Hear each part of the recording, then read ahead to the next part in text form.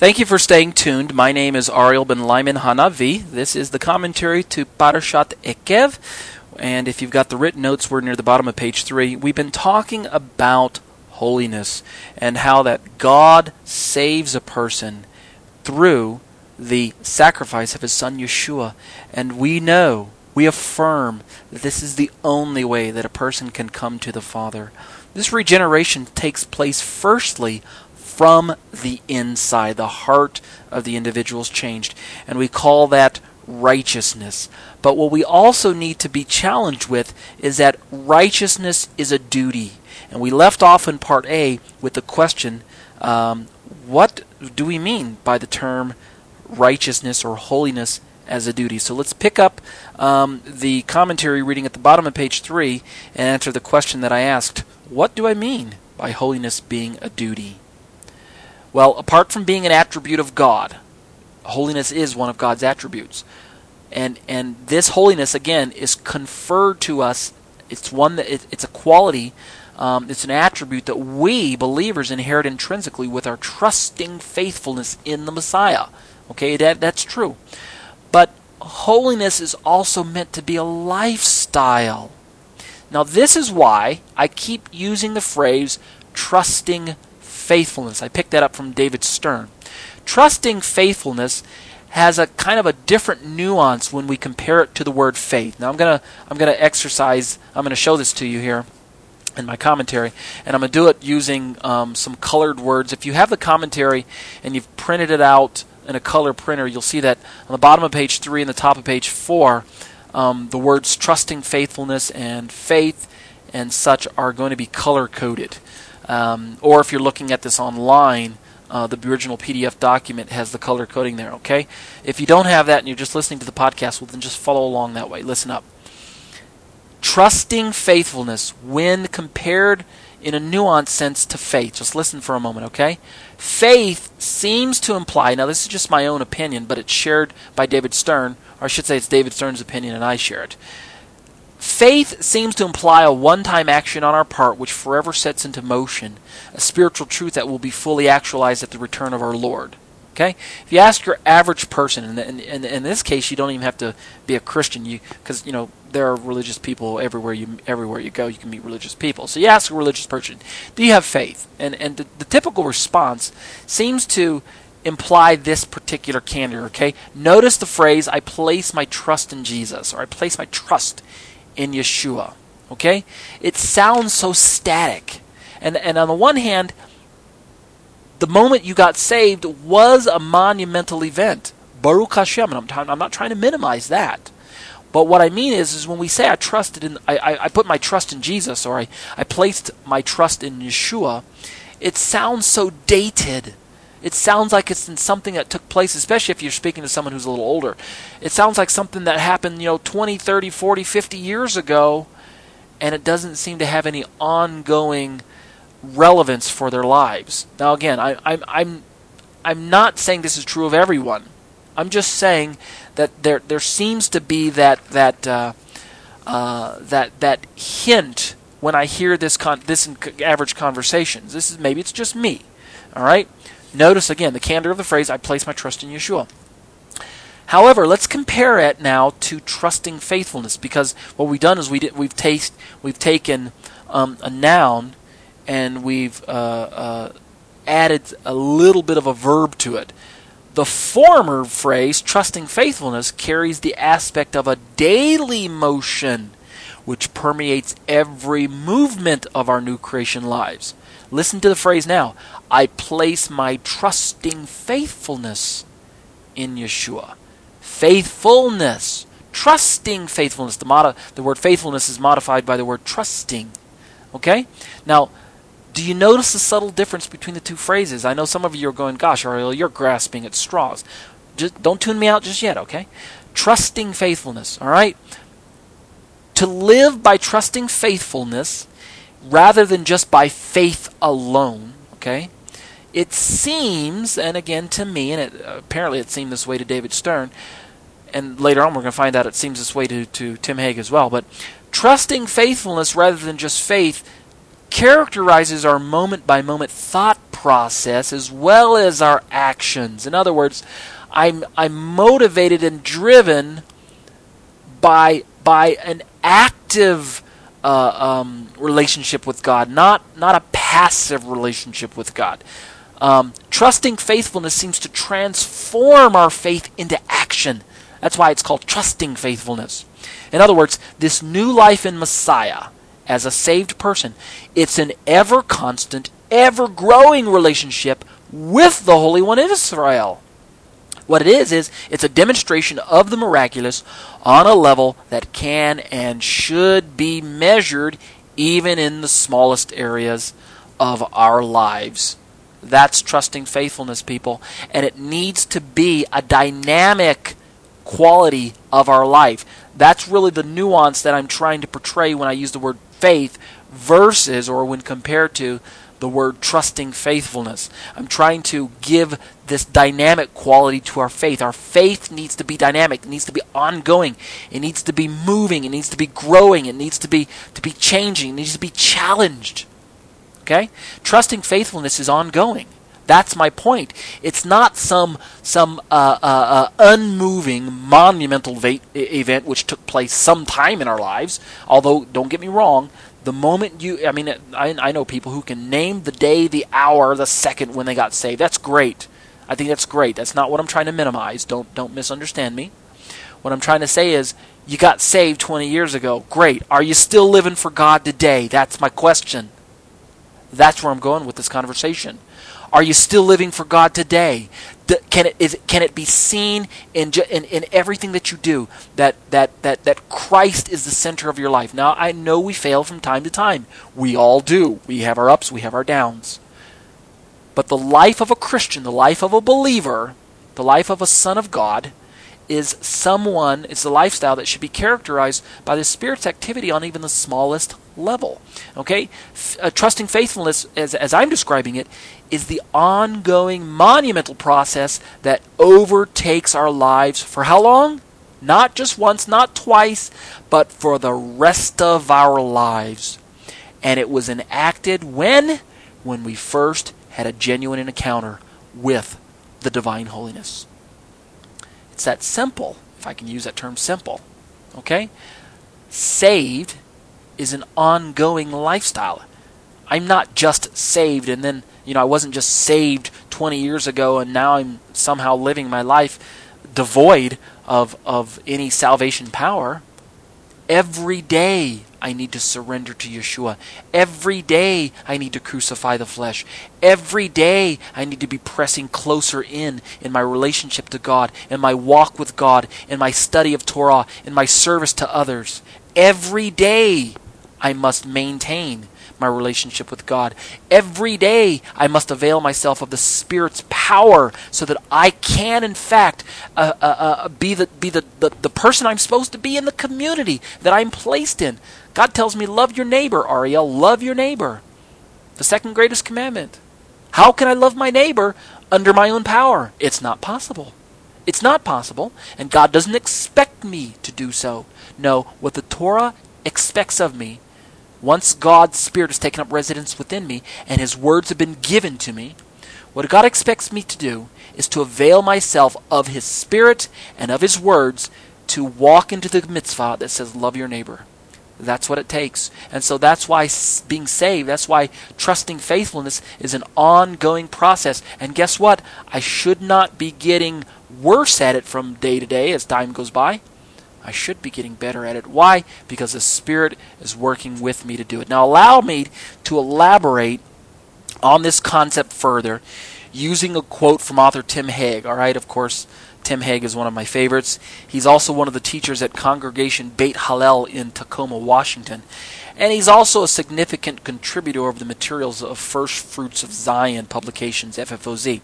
So in his excellent work about the Apostle Paul, entitled The Letter Writer, Hegg wrote in the prologue, and I want to pull the quote from his prologue here, because it's an important note regarding the original languages of the Bible and how we should be able to interact with this concept of faith and faithfulness. All right, listen up. I think you're going to be I think you're going to be fascinated by this next quote. All right, we're in the middle of page 4. Quote, "One of the major difficulties we encounter in our discussion of trust," of course he's speaking of believers, right? "In our discussion of trust, believe, and faith or faithful, is that there's no corresponding verbal form of faith in the English language." All right? What he means is we have no way of saying that one faithed or that someone is faithing in God. You ever ask? Let me just pause there. You ever ask someone that question? Go up to your pastor. Try this trick on your pastor next time you see him. Okay, him or her. Go up to him and say, "Pastor, do you have faith?" Of course, let him think about it for a moment. He's going to think it's a trick question. It is. "Pastor, do you have faith?" And let's assume he responds yes. I hope he responds yes. He responds yes. Yes, I have faith. Then pause for effect and look at him and say, "When's the last time you faithed?" F-A-I-T-H-E-D. Faithed. You took a noun and turned it into a verb. See how that works? Okay. We don't have an English course. We don't have an English equivalent of that, you know. Are you guys faithing today? F-A-I-T-H-I-N-G. That's what Hagg's trying to say here, all right? Yet, the fascinating insight, as I go back to Hegg here, is that in both the Hebrew and in the Greek, the word group expressing the concept of faith also, the noun, also contains a verb built on the same root. Now, those of you who've taken Hebrew or Greek know that these words are built on root systems. Hebrew has a root system whereby we derive other cognates of these same words. And the root, it usually gives us our meaning for the word, and then the cognates or the conjugations of these words are all related to this initial root. Hegg goes on to say, to put it simply, noun and verb are cognate in Hebrew and in Greek. Okay, Greek, they work off of each other. For example, and here's the example he gives, the Hebrew verb aman, A-M-A-N, the Hebrew verb aman, which means to be supported, okay, from which we derive the verb to believe. All right, the Hebrew verb aman has the corresponding noun emunah, which means faith or faithful. See the relationship between the two? From the verb aman, we get the noun emunah. From believe, we go to faith or faithful. Now, likewise, the Greek verb pisteuo, which means to believe, the verb pisteuo, has the corresponding noun pistis, which means faith or faithful. So the relationship between pisteuo and pistis, the verb and the noun. Now, unfortunately, Hegg goes on to comment, many English readers do not realize that, quote, believing and having faith and being faithful, end quote, all derive from the same word group, whether in the Hebrew or in the Greek. In other words, in the Hebrew and the Greek, when you're talking about the verb and the noun, they stem from the same word group. There's an association there. Now, this has all but been lost on our modern-day religious communities, unfortunately. Faith, again, this is basically a restating of what I said earlier up in my commentary. The word faith, in most Christian settings, and again, I'm not just picking on Christians, but since the majority of my listening audience is Christians, I'm focusing my energies in this area. Okay, the challenge is being presented to your average Christian listener of my podcast today. I really wish many more non-believing or non-Messianic Jews would listen to my podcast. The challenge is there as well. Okay, and the challenge is for me, so don't feel like I'm picking on you. All right, but anyway, faith is considered almost exclusively to mean that one is, quote, convinced, end quote, of this or that without regard to any outward action. Okay, let me just pause and illustrate. Typically, if you ask someone if they have faith, they'll say yes, and then if you ask them to describe their faith, they'll start rattling off a set of beliefs, a set of maxims, a set of, creeds or whatnot. You know, I believe this, I believe that, I believe this. And it really shouldn't stop there. I'm not saying that creeds are wrong. I'm not saying that maxims are incorrect. I think we should know what we believe.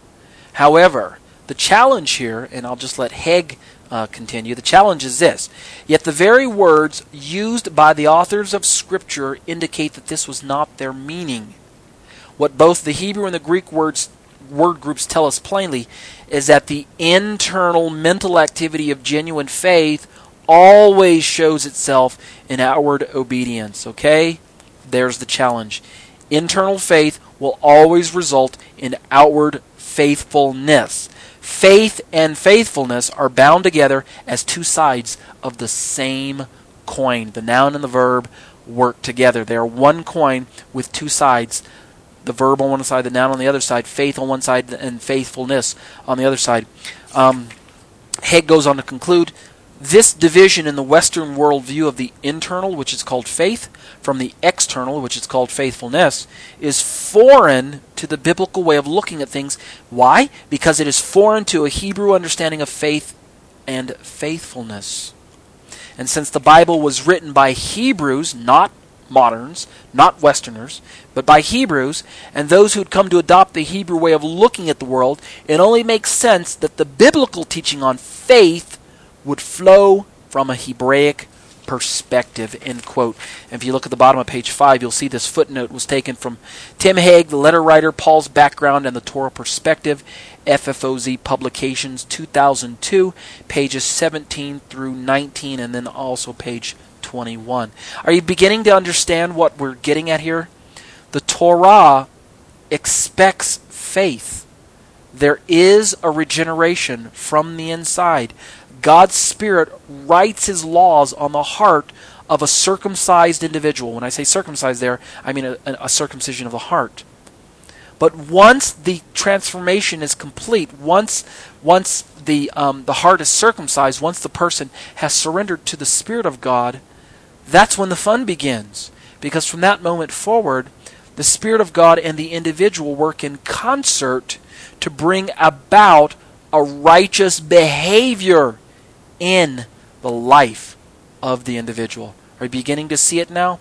That this concept is firmly rooted in the Torah proper is paramount to understanding such writings themselves. We've got to understand as we read through the Torah, as we read through Paul's writings. Remember how I warned earlier on at the beginning of my parasha that this is proper. This is going to be a proper hermeneutic to understanding Paul's writings. We can't read through Paul's writings and think that he's just upset with Israel for walking in the Torah. Paul's trying to get his readers to understand that the transformation first starts on the inside. And so that's why he went to great pains to explain how that Yeshua is the central feature of the Torah, and that all of the Torah points towards the Messiah's coming, His death, His burial, His resurrection, His intercession. The Torah anticipates that the person who's reading the Torah is going to surrender to the God who wrote the Torah, surrender to the Messiah found therein, accept the Spirit of God, and then turn about face and turn around and continue to walk into the very words of the Torah. That's my point. Paul understood that. And so when we read through the Torah and we see God expecting covenant faithfulness of the members, when He's asking Israel, walk in my ways, Israel, obey my commandments, keep my precepts, observe my statutes and my judgments, God is not merely asking them to walk into His Torah under their own power.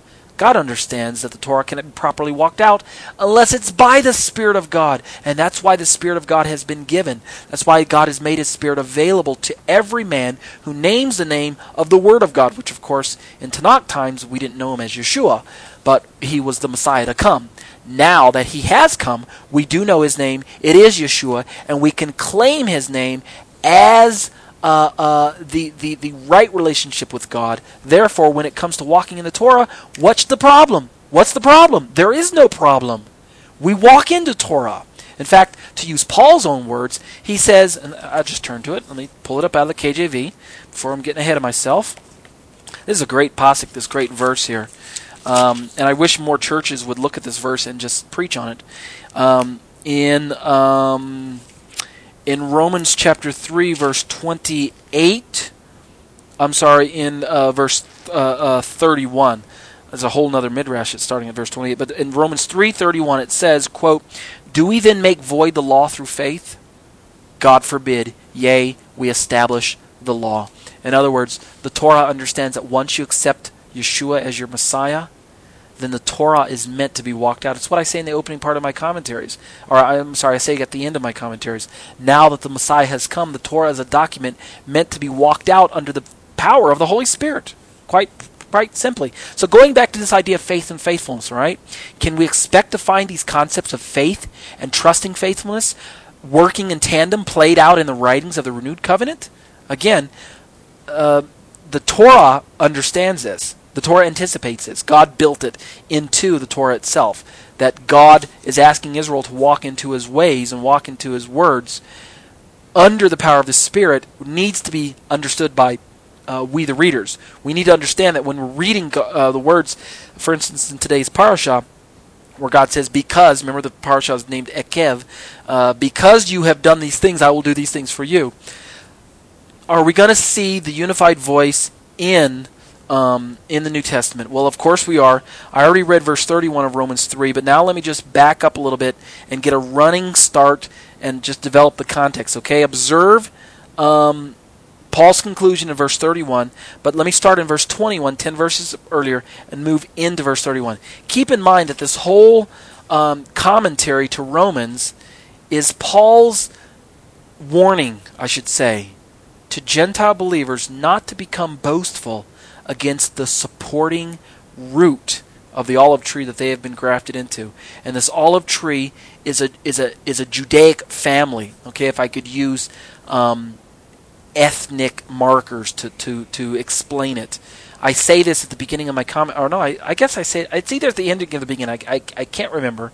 It's in the tagline, right?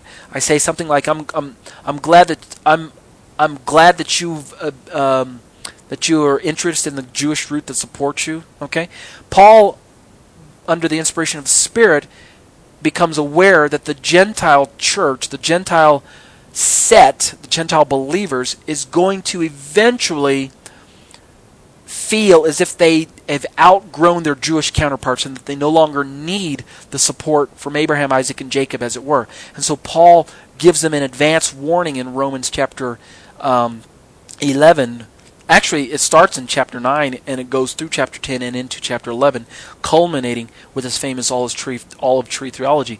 But way back here in chapter 3, we can see already how Paul is explaining to both Jew and Gentile alike, both believers, that ethnicity or one's family lineage bears no relevance when it comes to God making a person righteous. And it also, I might add, bears no relevance when it comes to walking in the Torah. Whether you're Jew or Gentile, you're equally unrighteous before you come to Messiah.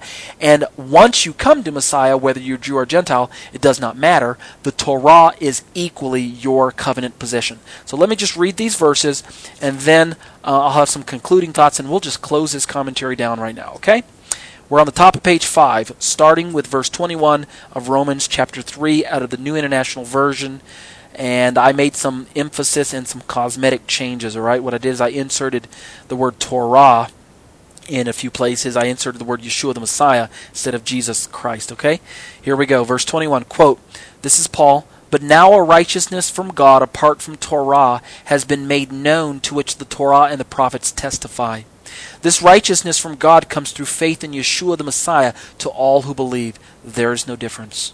For all have sinned and fall short of the glory of God, and are justified freely by His grace through the redemption that came by Yeshua the Messiah. God presented Him as a sacrifice of atonement through faith in His blood. He did this to demonstrate His justice, because in His forbearance He had left the sins committed beforehand unpunished. He did it to demonstrate His justice at the present time, so as to be just and the one who justifies those who... let me read that verse again, verse 26. He did it to demonstrate His justice at the present time, so as to be just, and the one who justifies those who have faith in Yeshua. Verse 27, where then is boasting? It is excluded. On what principle? On that of legalistically observing the Torah? No, but on that of faith. For we maintain that a man is justified by faith apart from legalistically observing the Torah. Is God the God of Jews only? Is He not the God of Gentiles too? Yes, of Gentiles too.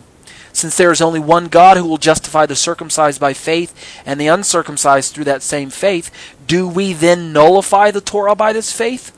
Not at all. Rather, we uphold the Torah. End quote. Did you see it there, people? The first century Judaisms, first of all, did not think that they were supposed to walk into the Torah to obtain covenant membership or forensic righteousness. That's a mistake on the part of later Christian authors who believe that Israel simplistically constructed a ladder to heaven that was comprised of doing the commandments rotely or routinely, XYZ. If I just do XYZ, God will let me into heaven, or if I do XYZ, God will make me a covenant member. That mistaken notion, of course, we know the theology is wrong, but to suppose that that's what Israel taught in the first century is also inaccurate. And that's why I allowed my version here to say in, for instance, verse 28, Paul to say, "For we maintain that a man is justified by faith apart from legalistically observing the Torah." I left it worded that way, even though the original translation just says, it doesn't say legalistically there. I've kind of picked it up from David Stern. It's because many churches are purporting that Israel of the first century simplistically believed that they could keep the Torah, again, simplistically, without love for God, without love for man, without help from the Spirit. Many churches supposedly teach that let me say it this way. Many Christian churches teach that first century Israel supposedly believes in the simplistic ladder to heaven, or we could term it merit theology. Many Christians believe that Israel of the first century believed in merit theology, and that's where we have the simplistic ladder to heaven. But in order to understand Paul's writings accurately, I have to tell you that merit theology not only is theologically inaccurate, we already know that part, but also it's historically inaccurate to place that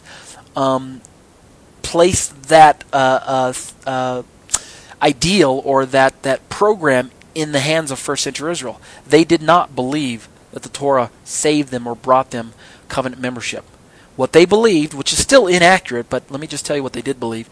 They believed that by virtue of being Jewish alone earned them covenant membership and consequently earned them a place in the world to come.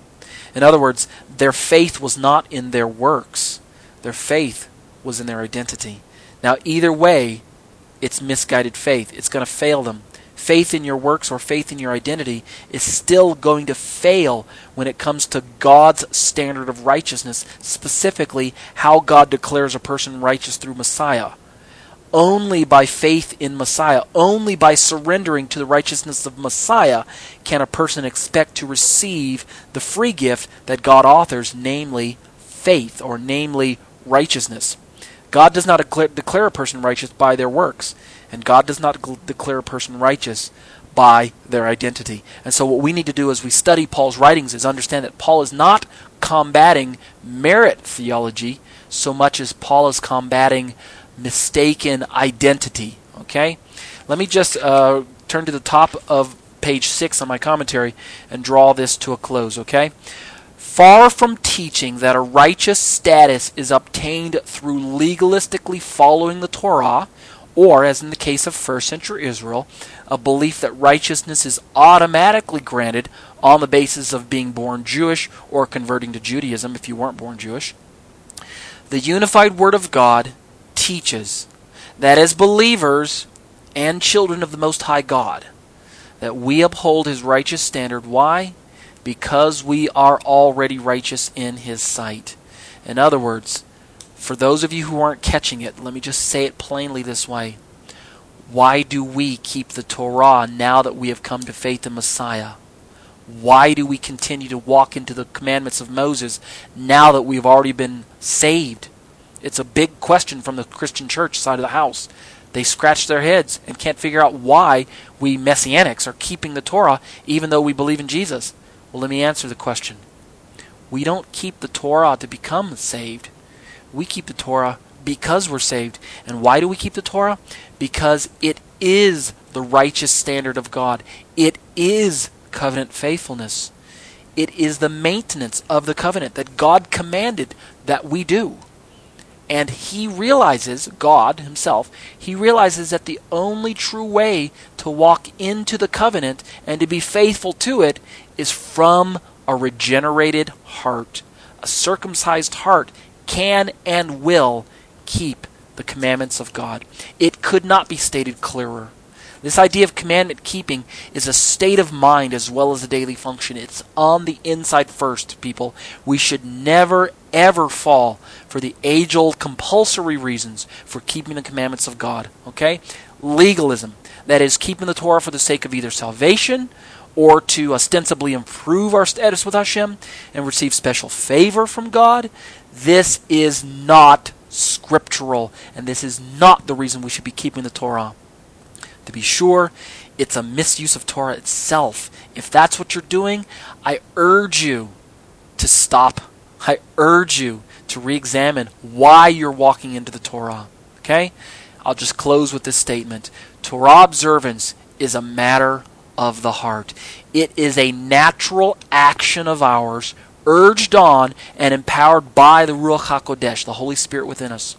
It is the result, Torah observance, is the result from having the Torah placed on our inward parts as new creations in Messiah Yeshua. Reference Jeremiah 31:31. Reference Joel. Reference Ezekiel, where God says, I'm going to place my laws on their inward parts. Reference Hebrews chapter 8. Reference Hebrews chapter 10, which is quoting the Jeremiah passage. All right? Torah observance is not something we do to become saved. Torah observance is something we do because we are saved. Amen? Amen. And with that, I'll close my commentary. The closing blessing is as follows. Baruch atah Adonai Eloheinu melech haolam, asher natan lanu torat emet v'chayei olam nata batochinu. Baruch atah Adonai noten haTorah. Amen. Blessed are you, O Lord our God, King of the universe. You have given us your Torah of truth and have planted everlasting life within our midst. Blessed are you, Lord, giver of the Torah. Amen. And with that, I bid you a hearty Shabbat Shalom.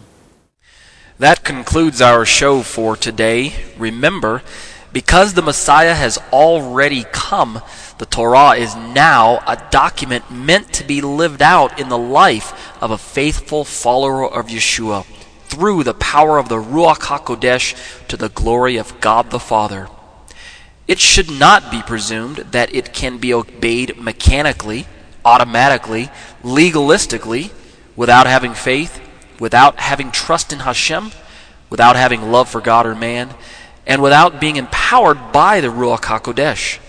To state it succinctly, Torah observance is a matter of the heart, always has been, and always will be. My name is Torah teacher Ariel ben Lyman Hanavi. The intro and outro song was produced and performed by Ryan Kingsley.